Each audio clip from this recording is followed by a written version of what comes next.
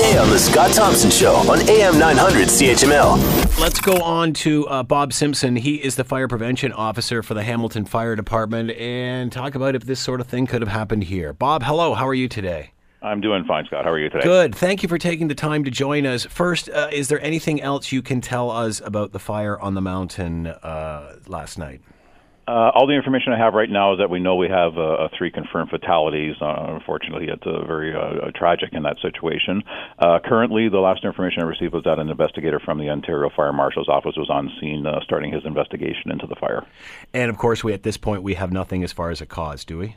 No, that's going to form part of the investigators' actions on site. So. All right, Bob, getting back to the situation in London, many are commenting about how fast, how quickly this fire spread with it being a high-rise and such. Is that cause for concern? What are your thoughts on that?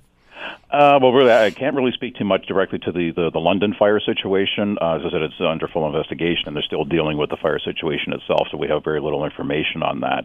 But I can definitely talk to you about fire safety for Hamilton high-rise apartments and what we do and what we have and what we can do to keep our citizens safe.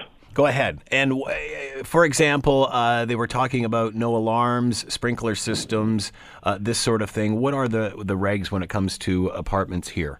Well, starting with the basics, all of the high-rise buildings in Hamilton will be equipped with a full fire alarm system, which is the pull stations, the bells, the heat detectors.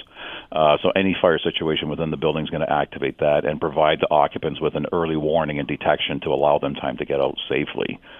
Further to that, every apartment unit in Hamilton and through the province of Ontario has to be equipped with a working smoke alarm. That is the first line of defense for many of these occupants, because that will automatically and very early in the fire stage warn them of a problem within their unit itself. What about sprinkler systems? Sprinkler systems are only mandated in certain areas, usually areas such as underground parking, some basement areas, lower areas. The full high-rise apartment buildings, there's no mandated regulations for sprinklers through them. Do you think there should be? That's been a debate for a number of years. It has merits and it has some bad points and downfalls also with that. It's a debate that's probably going to be going on for quite some time. May happen in the future, but I don't foresee anything in the near future on that. You were talking about stairwells. They were saying that there was only one up and down for this 24-story building. What's the situation in Ontario for that? The situation in Ontario, and it all starts with the construction of these buildings in the Ontario Building Code. In high-rise apartment buildings, the Ontario Building Code will call for at least 2 fully fire-separated stairwells from each floor. Larger floor areas, longer hallways may require a third separated stairwell.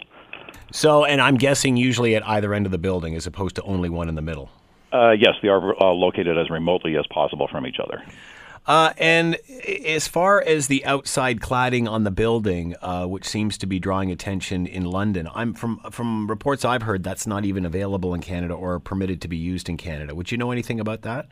Yeah, similar here, the Hamilton Fire, we've already done some reaching out to our fellow compatriots of our Hamilton Building Department in terms of that to see if they have any information on this. But the little bit of information I've seen on that material, I can let you know I do not recall even seeing anything remotely like that here in Ontario.